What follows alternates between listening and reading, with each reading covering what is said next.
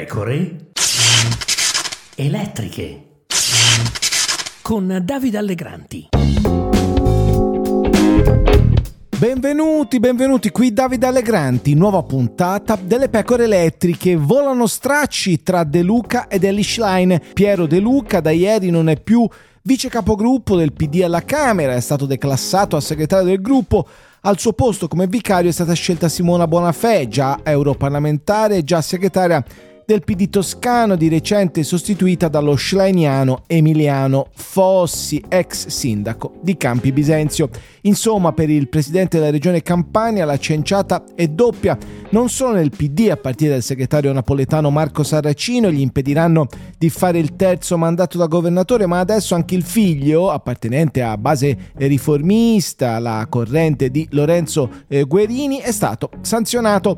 E domenica prossima Elly Schlein sarà a Napoli per l'Assemblea Nazionale di Articolo 1, insieme, dice il coordinatore nazionale Arturo Scotto, ad amici e compagni con cui abbiamo condiviso tanta strada, dal mondo della cultura al mondo del lavoro, dall'associazionismo a importanti esperienze civiche. Sarà l'ultima assemblea di Articolo 1, investiamo nel nuovo Partito Democratico a cui abbiamo contribuito nella riscrittura della Carta dei Valori, dice ancora Scotto. Scommettiamo su una stagione nuova della sinistra democratica e di governo, socialista, ecologista e femminista. Lì ci sono le nostre radici, le nostre lotte, i nostri sogni, soprattutto la nostra parte, dice ancora Scotto. Schlein vedrà il sindaco di Napoli Gaetano Manfredi, con cui c'è un buon rapporto. Con De Luca i rapporti si sono interrotti invece, solo che il primo non è iscritto al PD, il secondo invece è uno dei leader dei democratici nel Mezzogiorno. Nel PD però la vedono diversamente. Per Schlein De Luca è uno dei tanti cacicchi. Siamo ancora qui, più forti e uniti, e stiamo arrivando. Sarà questa per noi una nuova primavera, ha detto Elly Schlein il 12 marzo scorso, la prima assemblea nazionale del Partito Democratico.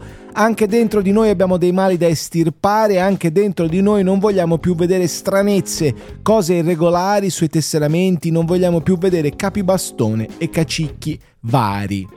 Eppure, argomenta Matteo Orfini, già presidente del PD, deputato, in un'intervista che mi ha rilasciato per il mio nuovo libro appena uscito per la terza sul PD, nel Mezzogiorno li chiamiamo cacicchi, al nord li chiamano bravi amministratori, ma parliamo esattamente della stessa cosa, ovvero di un controllo del PD da parte degli amministratori, che sono i veri capi del partito nelle loro città.